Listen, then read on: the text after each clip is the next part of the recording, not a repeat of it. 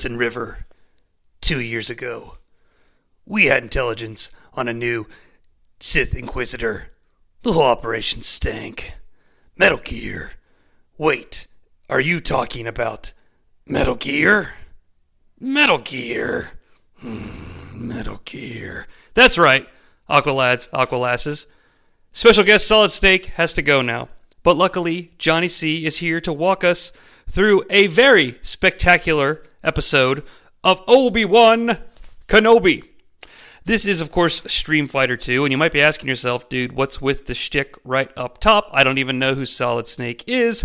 Blah, blah, blah, blah, blah. Here's the thing, dude. This episode of Obi-Wan Kenobi, which was released earlier today, was a pretty darn good half hour, 35 minutes of entertainment.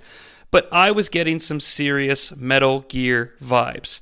And we'll get into that during the presentation. But as always, everybody, hey, thanks for taking a little bit of time, chilling out in the Aqua Cave, and chatting with me about streaming content that's been recently released. God, I sound like a fucking corporate rag when I say that. Look, we're just going to talk about Star Wars. Today's episode was pretty good. It wasn't as good as the last one, and it reminded me of Metal Gear Solid. That's the whole shtick. So let's get going.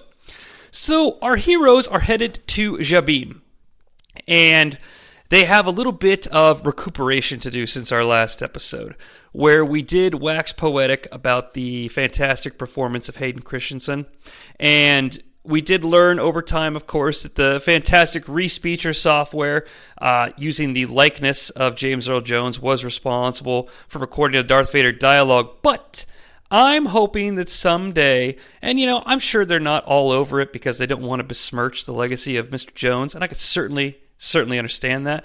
I have not seen any confirmation or denial that the Respeecher process was applied to Hayden Christensen's on-set spoken dialogue. Because, man, we even got some more lines in this one that, briefly, mind you, because Vader only appears briefly, but it really felt as if Hayden was delivering these words. But if you want to talk Hayden Christensen, we cannot go any further without talking about the fantastic cross-cut back-to-tank sequence. This is the type of sequence that I feel like we need a little bit more of. It had more of a directorial flair. But you know what, though? I don't want to say negative things about directorial, because I rewatched episode 3. And I do think the directing was top-notch. I feel like it could have been a little bit more kinetic, okay? Not saying that I want Michael Bay out here.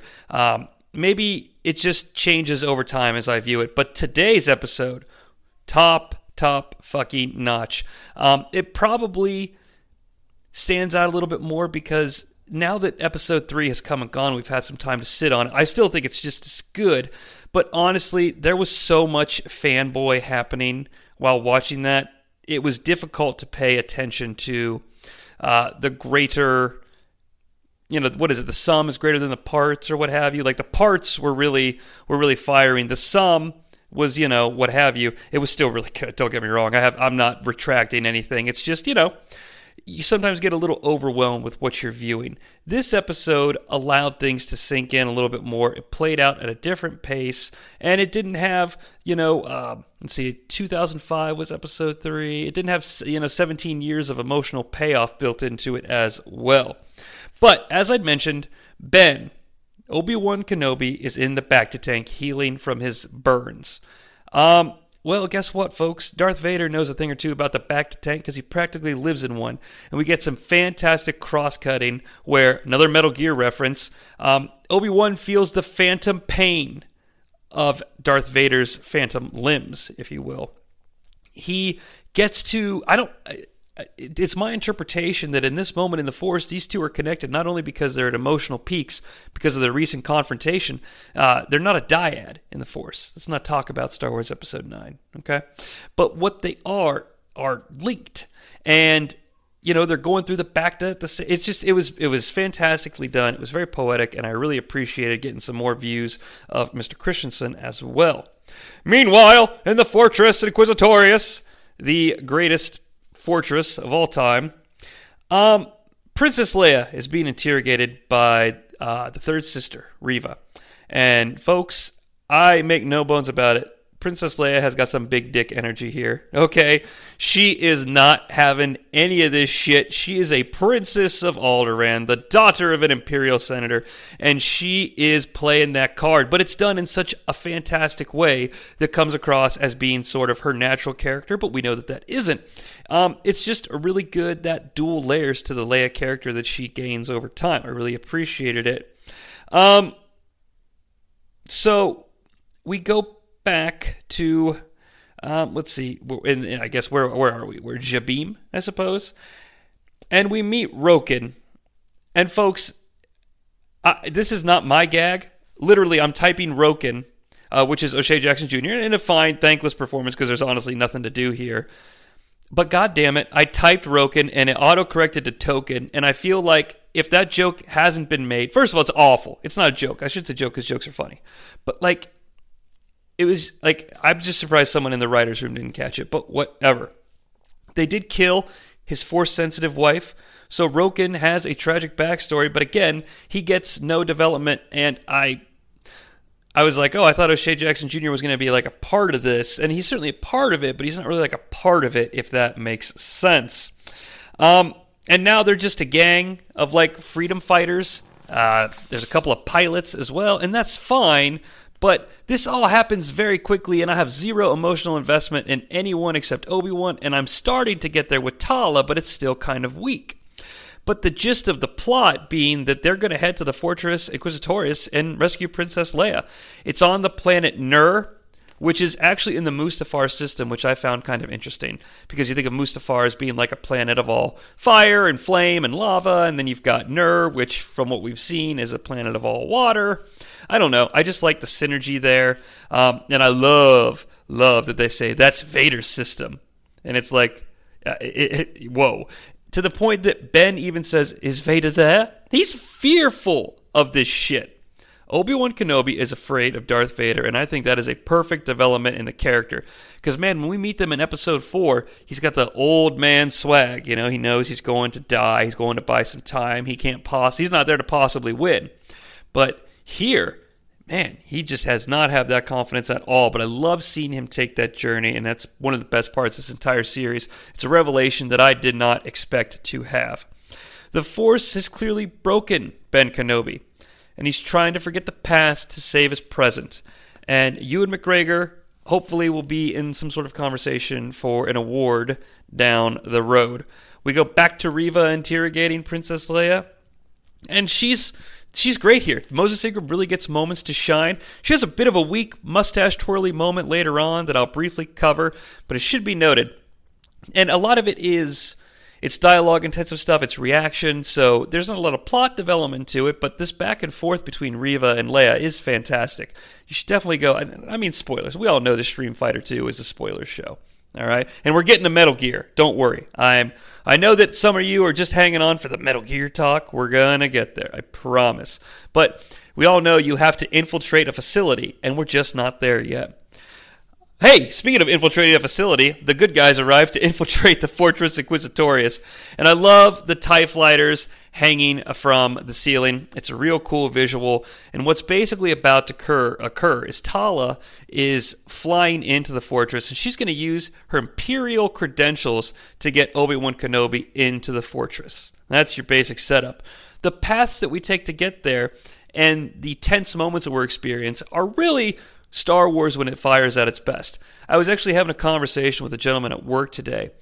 He hadn't seen Episode 4 yet, and he knew I had, of course, and I said it's really great, and it does really great Star Wars stuff. And he was like, oh, is there another lightsaber fight? And I was like, well, no, there really isn't a lightsaber fight, but you got to keep in mind that, you know, Star Wars is dogfighting and sneaking in and saving the princess. Like, there's all sorts of different things that can happen in a second or a third act in Star Wars. And I think that's part of the genius of it. It really taps into a lot of different genres. And, you know, the tactical espionage action genre is where we were heading today with this episode. So we're pivoting from lightsabers, but, you know, it's just goes to show that there's so much to play with when you're given Star Wars and handed to it. And I think director Deborah Chow is really, really stretching her legs here. And it's exciting. It's exciting that we've got 2 episodes left because I feel like there's so much more to come. And we're off track, but, I started thinking about the different wheelhouses that Star Wars can play in. When I was a kid, what I liked best about Star Wars was the space battles. And then, of course, when the prequels came out, that pivoted to lightsaber battles. I feel like that makes sense. But goddamn, am I a sucker for a good space battle? And that sequel trilogy was really reaching for that. They all have, honestly. I guess when you compare it to A New Hope, what really is? But Return of the Jedi has some good stuff. Phantom Menace is okay. Episode 3 is where the fun begins. So that's a pretty goddamn good dogfight. But it's short, and it doesn't have stakes like blowing up the Death Star. So, anywho, I guess that's a topic for another time. Let's get back to infiltrating the secret bad guy base. Hey, I think they've done that in Star Wars a few times. So Tala makes her way into the workings of the Fortress Inquisitorius and, immediately pulls rank on a security guard, basically, that's trying to keep her out of the inner bowels of the fortress. I like this interplay here. I like seeing Tala as an Imperial. I feel like it adds a little bit to the character, but it also, of course, ratchets up the suspense, which is why we're here. We're in an infiltration mode. We're breaking into the Death Star, the Star Killer. We're breaking into... God, what haven't they broken into in Star Wars? The Geonosis droid factory. We're breaking into... I'm done. So, as she is going into the fortress past the security guard, I gotta feel, and this is not something I'm adding in post because I've got this whole Metal Gear Solid theme of infiltration to this episode of Stream Fighter, but it really felt like sort of a video game cutscene or the opening to a video game where your mission was about to start. And I'm not wrong here, because we're going to see here in a minute, Tala is pretty much going to go sit down in a chair and become our guy in the chair, to use an expression from the Marvel Cinematic Universe. She's going to be Otacon. She's going to be the person on the other end of the radio who has access to the map that guides us through the... Shadow Moses infiltration, the Shadow Moses facility, or the Big Shell. It's really the Fortress Inquisitorius. Those are, again, Metal Gear jokes. And I really feel bad for the people tuning in that don't understand the Metal Gear references, not only because that means you haven't played Metal Gear, but you're kind of missing out. And for that, I apologize. But it does feel video gamey. So, you want to talk about infiltrating the Fortress Inquisitorius or infiltrating Shadow Moses Island?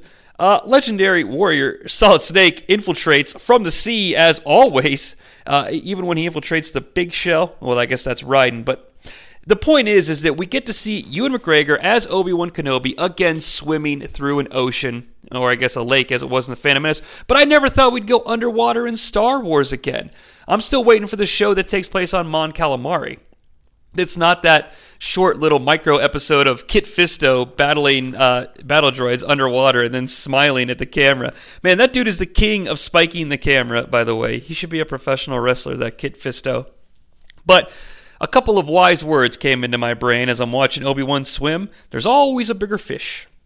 Speaking of which, no references to Qui-Gon Jinn this time, but we'll get there, I'm sure. But swimming does return to Star Wars. So Tala... tells Obi-Wan that he can get in through like an infiltration unit or something like that she's about to unlock. And there is a single solitary stormtrooper walking back and forth, sort of guarding the area where this access panel is. Kind of just like in the beginning of every Metal Gear Solid game, but that's okay. You reference what works, people. You reference what you love. Okay? And then Obi-Wan Kenobi does indeed take the stormtrooper out. I think he chokes him out or breaks his neck and then throws him in the water so no one else will find him. God, that's just what you do in Metal Gear Solid as well. That's weird.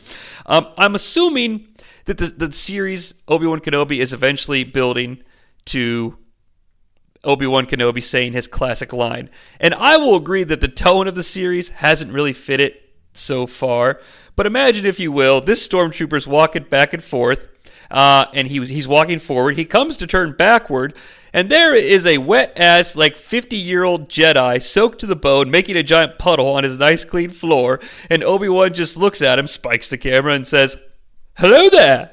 That would have been the perfect time to do it, because he's, obviously trying to keep the stormtrooper off guard, so a nice, gentlemanly introduction. Why not? It also would have cut the tension with a little bit of humor, but hey, I'm not writing the show. That's not what I'm paid to do. But I would have felt remiss if I didn't mention it, because I really thought that any second now he's going to turn around and the stormtrooper is going to be like, "What? Blast him!" He's going to be like, "Hello there." But alas, it didn't happen. But things that did happen on a stage that looks kind of reminiscent of the interrogation room from The Force Awakens. I'm wondering if it's a reused set, but I don't really care because it creates brand synergy. We've got Reva trying to indeed do the Kylo Ren mind suck trick. And I say mind suck because she's trying to suck information out of Leia's brain. But, you know, it's kind of cool to see this. I don't recall anyone but Kylo Ren doing this type of version where you kind of actively put your hand up to the person's temple and kind of strain like you're sucking out information. Now, I'm not saying it's the most visually amusing thing to see in cinema, but it's a dark side move, and I like seeing Reva use it. I like seeing Kylo Ren do it. Kylo Ren's the best part of that fucking sequel trilogy. You want to fight about it? Let's go. But I was here for it. And then Reva sort of pulls a soliloquy. You know, she kind of pulls a Hamlet. Alas, poor Yurik. Alas, poor Lola, man. Everything taken from her. We would learn later why she took such an interest in Lola. But I appreciated this peek into a life that Reva used to have before she was an Inquisitor and, serving the Empire, if you will. I was going to say serving Vader, but I think that, I don't know. It's interesting if her ties lie with Vader, because everything I've thought about this character, aside from the fact that she has a Jedi youngling origin that we saw witness to, her motivations and her plans, you know, what if she's just kind of a joke? What if she just wants to see the galaxy burn? You know, what if she's honestly trying to work both sides? Great, I hope they kill each other. They can fucking have the galaxy. I'm out. I don't know. I really hope, I'm starting to really appreciate the fact that Reva seems like a wild card type character, because Star Wars is very clean cut in a sense of like dashing good guys, terrible bad guys, and that's fine. It's Saturday matinee serial stuff. And yes, Reva has been a mustache twirling villain, but here in her quiet moments, when there's only one stormtrooper present who he knows, the stormtrooper knows that Reva could kill him at any moment, so they're not going to say a goddamn thing. And Leia's a 10-year-old that Reva's quote unquote dominating. So you kind of see her as she truly is, and I don't really know who that person is, and that is another thing that's keeping me interested in this. I mean, there's a trillion things keeping me interested in this show, but when it comes to new characters, she is definitely, and I think that's fitting because she's the one that's gotten the most focus, but I feel like it's, the mystery is there, the carrot they're dangling is something I want to come back to, so good on the writer's room. As I mentioned, Tala is the guy in the chair, and at this point, she pulls up maps from fucking a video game. And that is not a criticism. It's just, I'm feeling this episode all over. We're infiltrating, and then Obi-Wan is sneaking around, hiding. It's a stealth mission, Snake. It's a stealth mission, Ben. He's not here to raise a ruckus, and I'm really, really enjoying that. He hides from a seeker droid, and it's just Metal Gear Star Wars at this point. This is sort of when I realized it as I was live watching it. Let me read you my note verbatim. Obi-Wan hides from a seeker droid. Okay, now we're just in Metal Gear Star Wars, but then I wrote, let's go, which is what the kids say, so I'm hip. And then we get not a mind trick, but we get Obi-Wan makes a sound to make the stormtroopers look the other way, and that's just a, what was that noise, from the original Metal Gear Solid, because this trooper, what was that noise? They follow it. It's fucking brilliant, and why is there not a Metal Gear stealth Star Wars game, folks? I'm here to act as a consultant. Hit me up at the Johnny C. We go back to Reva, and Leia sort of gives in to all this tension, gives in to the fear, and she tells Reva that she's going to reveal the hidden fortress of the Path, which is what Reva's trying to find. She's trying to find the individuals that, according to what she's telling Leia, betrayed Obi-Wan and let him die. Okay? Because, you know, the narrative of her is that Obi-Wan is indeed dead. Now, Leia, like I said, she gets ready to reveal the truth, and I swear to you folks, I would have lost my shit. And I'm kind of glad they didn't do it, because it's kind of a bad idea to reference it. Like it's kind of too spiking the camera, like, hey guys, remember Star Wars?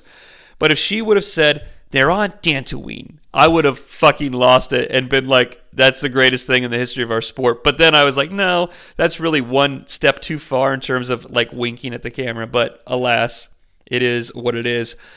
Reva, after I forget what Leia does say, but she's lying.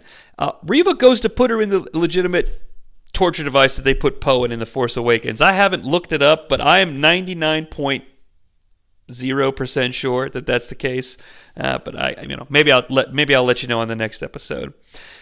Obi-Wan gets deeper into the Fortress Inquisitoris, and it's kind of off the radar, off the map stuff. Like, he's just a few rooms away from Metal Gear, if this is a video game. But to take it serious, I mean, we've got the dead Jedi in we have Jedi bodies that are either frozen in carbonite or encased in fucking amber from Jurassic Park.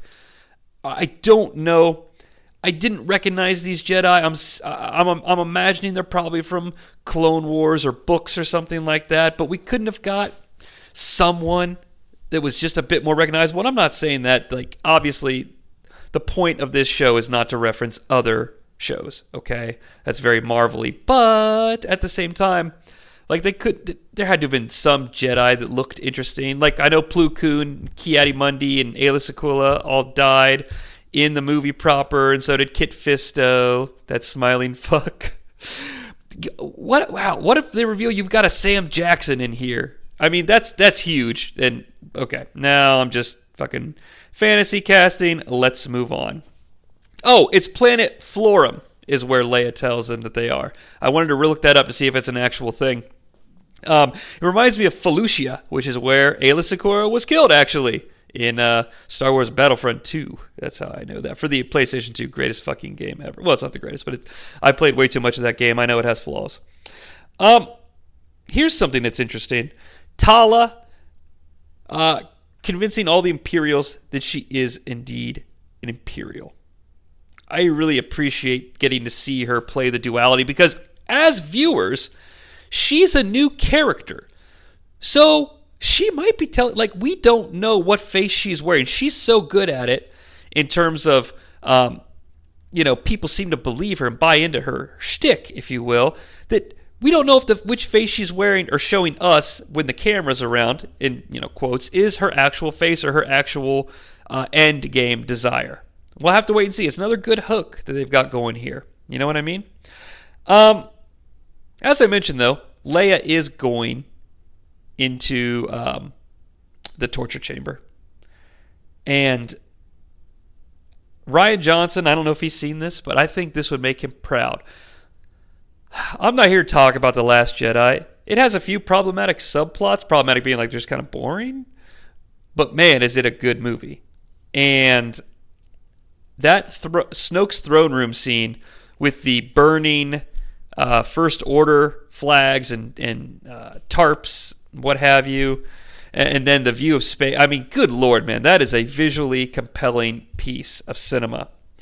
Now, that's kind of loud compared to what I'm about to talk about, but the lighting used when Obi-Wan kills those two stormtroopers and rescues Princess Leia when she's in the torture device. The blue, and this is a theme that carries on from this point forward, Obi-Wan is back to using the lightsaber, and he is covered in blue light in fantastic directorial filmmaking ways that I don't know the technical name for. I'm not sure what these movements are called or what the lighting technique is, but man, fucking fantastic. And I think that the directing that we're seeing is really great with personalized stakes that aren't as large. I think the script may have outclassed the directing in the last episode purely from a narrative standpoint of being that there's all this emotional buildup. I think it was shot fantastically, but when you envision it in your mind, you sort of envision this ridiculous set piece. And while we did get a fantastic set piece, it was a closed set piece, kind of like the Cloud City battle. So yeah, I guess I'm okay with it. In retrospect, it's just interpreting the directorial choices in different ways. They work great for television, and the emotion is here. So no points taken, just something I'm pointing out for the hell of it. That's what we do here. We talk about film. We talk about streaming content. It is Stream Fighter 2 after all. And I don't want to get too far away from this rescue and the directorial techniques and the lighting used. I don't want to get too far away from it before I lose my point, which was I thought it was an important choice to bathe Obi-Wan in the blue light here against the darkness, because take a look especially at the way he takes out this first stormtrooper. He is hacking and slashing and pissed. Darth Vader in the suit style. I found that an interesting choice. And then, I mean, he fucking Jason Voorheeses or Freddy Krueger's the second guy, because the guy's like, where are you? And just, that's a lightsaber igniting, by the way. I mean, it's kind of frightening, but awesome. It's such a choice. And that's why this series, I think, is really going to, I don't want to put my foot in my mouth, I think it's going to be a part of the canon that lives on, and it is touted around as, yeah, that's something they got right after the fact. You know what I mean? We're kind of living in this era of people hating on what they get in terms of franchise content making, and it's really in vogue to hate on 7, 8, 9. It was really in vogue to hate on 1, 2, and 3 when they first came out. I can attest that, and now they're the fucking everybody's greatest achievements, and that's fine. It's the cyclical nature of things. Where are we here? Oh, the Cypher spots Solid Snake, or the droid spots Obi-Wan and Leia. And we are spending the rest of this episode, folks, in warning mode, where the troopers, they just keep coming. I'm loving that as this chase through the corridors continues on, Obi-Wan encounters various packs of stormtroopers, and with each battle, he starts to get his saber flourish back. I don't know any way to describe it, but he adds more grandeur to his style, and the more poetic and fluid, like, performance nature of lightsaber fighting that we got in the prequel era, he's kind of starting to get his groove back. It's interesting this happens after he sort of dabbles in the dark by slaughtering those troopers. I'm not saying they're going to make Obi-Wan a tweener. You know, he's staying babyface. It's just interesting that he's getting his groove back in the heat of battle, which seems like a very Sith thing to do. Eventually, we get to a corridor that has glass windows that, you know, let us view the outside water beauty of this planet. And we get some amazing suspense with a broken window that's cracking and about to flood the whole thing. Now, obviously, we talk spoilers here, so you've seen this sequence. For me to try to speak about it in terms that would do it justice is not, it's not worth our time. Now, it wasn't like the greatest thing in cinema history, but it was so well done. It was so much fun, and it was an interesting twist for a Star Wars style battle or action set piece. We're not dealing with water a lot. It might be in the background or part of the window dressing, but not usually a threat. So I really appreciated it. It was just a nice new coat of paint for Star Wars. And damn it, that's what this is all about, right? Yep, I believe so too. There's some really nice stuff here towards the end of this sequence too. Obviously, the glass breaks, the room floods, our heroes are safe. It also reminded me very much of the ending of Temple of Doom when they're on the bridge, by the way. I don't know why, but it popped into my head as Obi-Wan was trying to hold the glass back. But the fucking drowned, dead stormtroopers floating in the abyss behind the door. Yeah, there's a directing Emmy, right? Just putting that out there, okay? So we've had some amazing stealth style. We've had some great battles, some fantastic camera work, some haunting choices with light.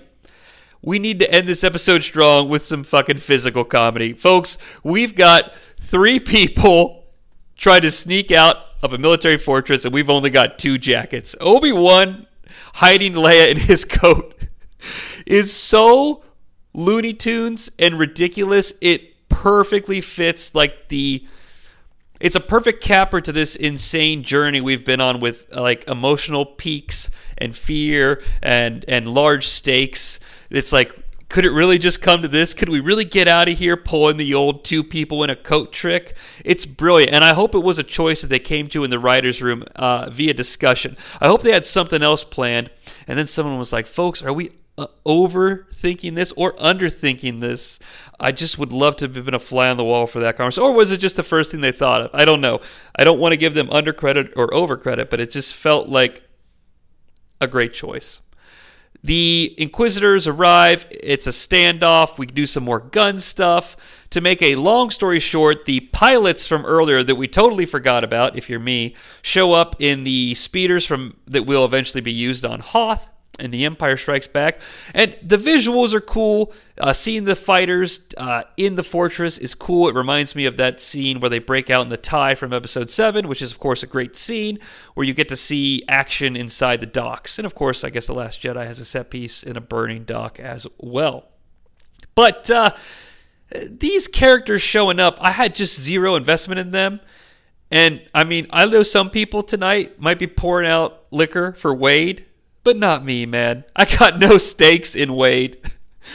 I'm sorry you died, dude, but I'm not getting upset about it. And I feel like the episode tried to hang a hat on that being a sad thing is a failure that I absolutely want to point out. Because you point out the negative stuff too, guys.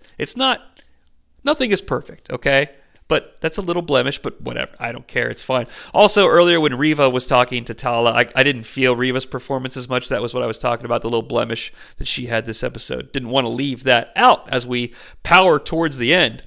So the good guys get away on the speeders, and fucking Darth Vader is here. Was he not here the whole time? I don't care. I'm just happy to see him. And, dude, man, he's doing this power anger walk, and I know it's Hayden Christensen in the suit. I can't explain why I know it is. I mean, I know it is because I know it is, but I can't explain why I see him under that suit with the long hair from Episode 3. Obviously, he looks different. The character looks different. I don't know why it feels so organic, as if I'm just got done watching Episode 3 and I'm watching Episode 3.5 now. I can't explain it.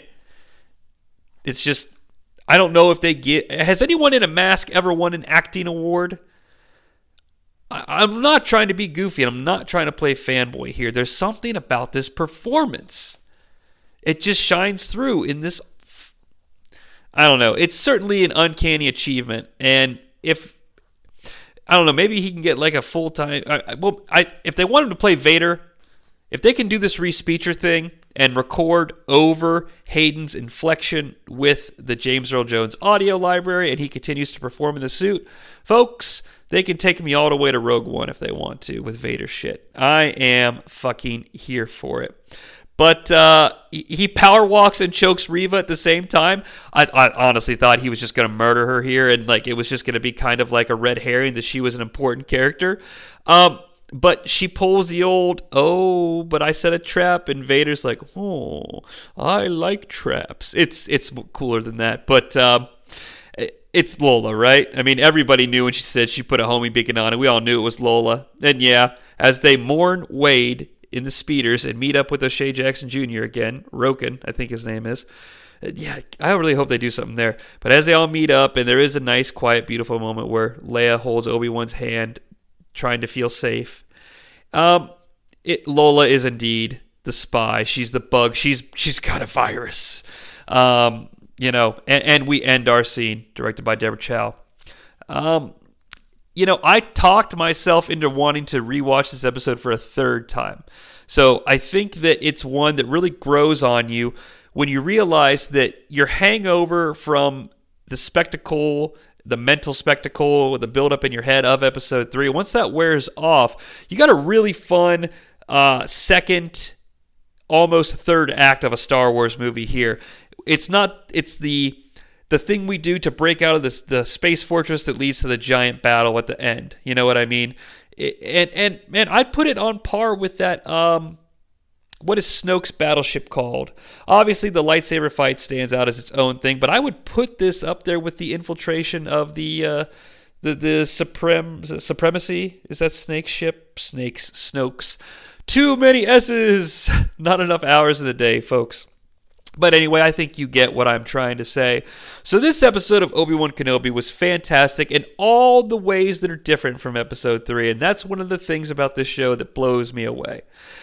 It continues to reinvent itself each week by tapping into a different corner of the Star Wars films that we are comfortable with and accents the positives and only lets the teeniest and tiniest of negatives fall in, folks.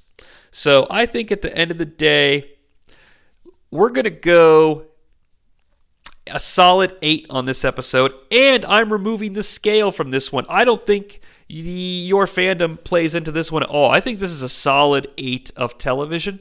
I feel like 7 is way too low, and 9 is too close to perfect. So we'll go, now you know what, fuck it, we're going to go 8.5 because it was pretty close to 9. All things considered, because it really taps into different elements of Star Wars. And we got that fun little Metal Gear tie-in that we got to talk about for a little bit, which made for fun podcasting, which made this a show that I certainly enjoy producing, which I guess is something you could say about all the content here on the Aqua Cave.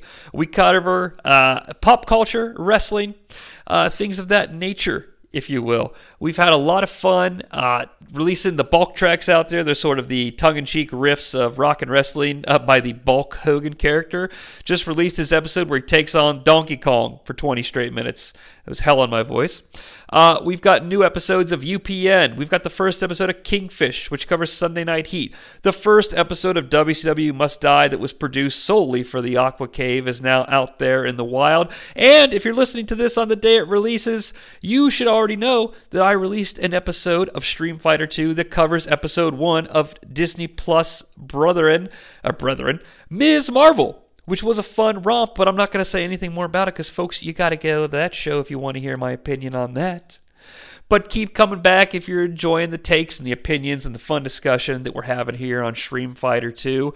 That's going to wrap up the discussion of Obi-Wan Kenobi Episode 4, and by God, the only sad moment I have now is realizing that there's only 2 left. But we'll bring it to you each week here in the Aqua Cave.